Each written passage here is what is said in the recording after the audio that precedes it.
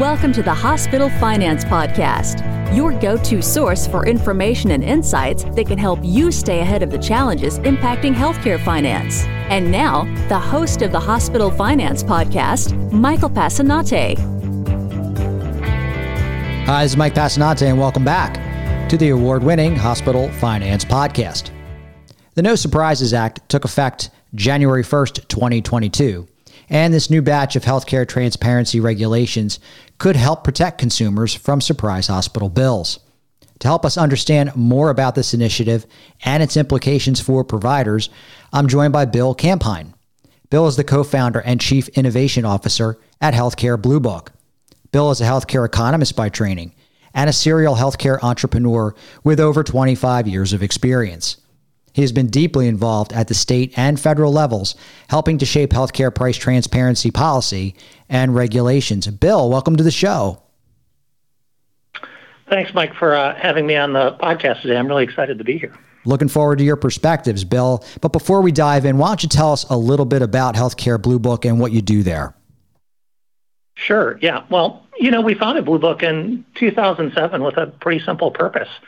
Really to protect patients by exposing the truth about price and quality differences, and then making sure that they have the tools that consumers need to navigate to better value in the healthcare system. And since that time, we've grown to be one of the largest providers of healthcare price and quality navigation solutions. And so, our clients are self-insured state and municipal employers, self-insured Fortune 500 employers, third-party administrators, and regional health plans. And we also provide cost and quality measurement solutions to hospitals and providers through our Quantros suite of solutions. And importantly, we offer solutions that enable hospitals to deliver on their price transparency rule requirements. Appreciate that, Bill. And my next question is probably a little bit to unpack, so let's take our time and work through it. I'd like to see if you can give us a brief overview of the No Surprises Act, particularly what's expected of the providers under the law as of January and what might be coming up over the next year. Yeah, absolutely. So the No Surprises Act is only the most recent of what I would consider three major federal policy initiatives related to price transparency. The first, and I'm sure your listeners are very familiar with it, is the hospital transparency rules that went into effect in 2021. The second is the transparency and coverage rules that begin to go into effect later this year. And of course, the third is the No Surprises Act that was passed in December of 21 as part of the Consolidated Appropriations Act. Most of the language in the No Surprises Act really began life as the Bipartisan Lower Healthcare Costs Act, or bill that was drafted in 2019, and that was following a series of Senate Health Committee hearings in 2018 on how to reduce the growth in healthcare costs in the United States. And so the No Surprises Act itself has quite a few provisions, but the major provision that providers and plans will have to navigate in 2022 is really the elimination of patient surprise billing when patients unknowingly use out-of-network providers at in-network facilities, so in-network hospitals or hospital outpatient departments or ambulatory surgery centers, or when the patient is in a circumstance where they must receive treatment like an ER or an air ambulance. And so the Act ensures that patients only pay their in-network cost-sharing amount, even if they unknowingly used an out-of-network provider. And it also prohibits the out-of-network providers, importantly, from balance billing patients, right? That's always a huge dissatisfier. And, where this typically happens is with provider specialties like anesthesiology would be a great example, radiologists, sometimes ER attending docs. The Act also provides a process for patients to waive their protections, right? So if they're informed ahead of time that this provider is out of network, they can still select to choose to go through with that care. However, providers must furnish to the patient an estimate of the out-of-pocket costs for that out-of-network care ahead of time as part of that waiver.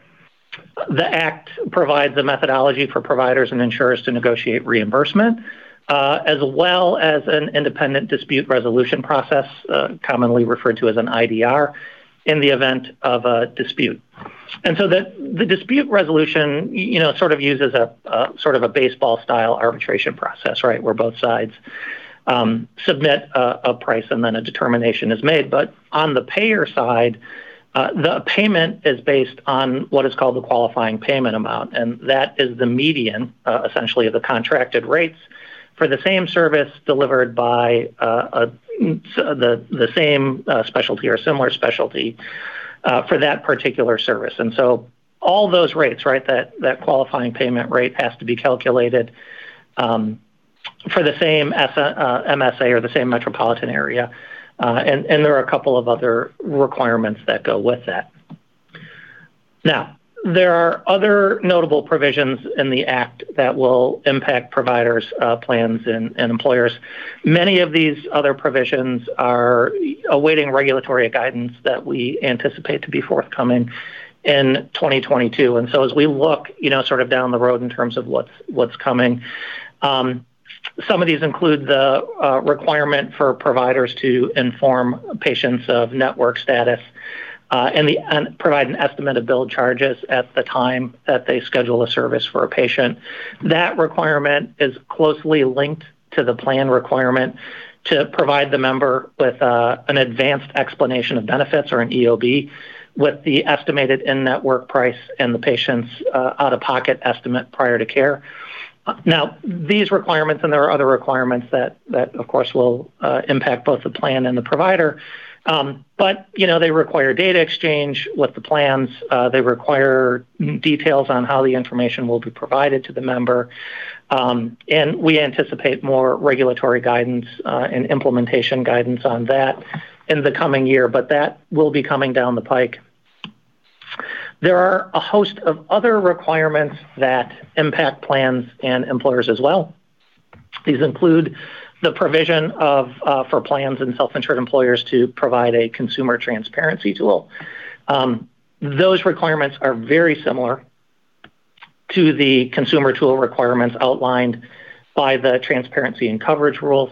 There are also provisions related to provider directory accuracy, data reporting, elimination of gag clauses for employers in contracts that are signed between the plan and the providers. And there are a variety of other initiatives. And for many of those initiatives, again, as we look at the timetable, there has not been interim final guidance released. And so we're expecting regulatory feedback and guidance on that in 2022, potentially with implementation by the end of 2022 or into 2023. Bill, you've been working with providers and other organizations to help them comply with these laws. What are some of the challenges you've encountered? So we do offer solutions that enable providers, payers, and self-insured employers to ensure compliance across all three of those major transparency initiatives. But specifically for providers and the No Surprises Act, I think there are a number of challenges. First, the initial phase of the Act, it has a lot of moving pieces and requirements, and so it's important to stay on top of the final interim rules, which have been issued, the proposed rules, which honestly I haven't checked on in a while. I can't recall if guidance is, if feedback is still open on those. And then, there's sort of ongoing implementation guidance being released by the departments. And so I think it's important to stay on top of those changes and those guidance to make sure that everybody is sort of on target. Second, the near-term focus is really the surprise billing piece, but we also need to prepare for forthcoming guidance on other provisions, like, again, the advanced explanation of benefits, and begin to plan for how that will impact both plans and providers. And so it's not as if we implement surprise billing provisions and then we're done, right? So we know there's more work coming down the pike on this. Lastly, many states have existing surprise billing laws and requirements that are currently on the books, and so keeping track of the local versus federal requirements requires quite a bit of work. as well as understanding sort of who is the enforcement authority for each of the rules. And that's a big task in terms of, keeping track and keeping that in mind and building it into one's compliance response. Again, on the payer and employer side, there are also a number of challenges. Many of our payer clients are working through the qualifying payment process and understanding the data sources. I think there's a lot of opinions there. And to an extent, I think the payers will have an even larger bucket of work to do in 2022 when we receive guidance on a number of the additional provisions beyond surprise billing. I'd mentioned it before, but, again, the advanced EOB, the directory accuracy requirements, and there are some requirements about pharmacy price reporting back to the departments. Stepping back and thinking more broadly about the full constellation of federal transparency initiatives, there's also a lot of work to be done in managing the requirements across both the No Surprises Act and the transparency and coverage rules, because there is some overlap. And so, as an example, and again, I'd mentioned this earlier, but both transparency and coverage and No Surprises have a requirement for a consumer transparency tool. And if you look at these, right, a lot of the features are largely duplicative. So we've worked with our clients as well as the departments and industry advisory groups, and there are several of those in Washington, but just to make sure that we're gaining clarity on the requirements across the constellation of initiatives to ensure that, our clients, be they third-party administrators or plans, or self-insured employers, that they're not doing duplicative work. Specifically with the transparency tools, ideally an employer or payer can satisfy the No Surprises tool requirements when they meet the transparency and coverage requirements for a consumer tool. Bill, are providers and other entities embracing this increased transparency in your view? I think the rate of adoption is a bit mixed, but overall the trend is really toward more transparency, and to me that makes sense. Again, looking at the three major policy initiatives, transparency is a topic that's clearly not going away. In the case of the hospital transparency requirements, hospitals have clearly taken different approaches. There are systems that feel strongly that they are offering high quality and cost competitive services. And, as a result, they're choosing to embrace that advantage and generally, publishing more than what is required, right? There's a requirement of 300 services, but, some of these hospitals, and we do have some of these clients, are really view this as an advantage, right? And they want those cases from, for example, their local employers. So they're being very aggressive. But at the same time, I think it's also been well documented by Kaiser Health and others that some hospitals are going to, take a wait and see approach until there's some evidence of enforcement before they begin to engage. My perspective on the No Surprises Act is that, we're a little early. I don't see a lot of disagreement from providers in our conversations in terms of patients needing to know network status and having information ahead of time.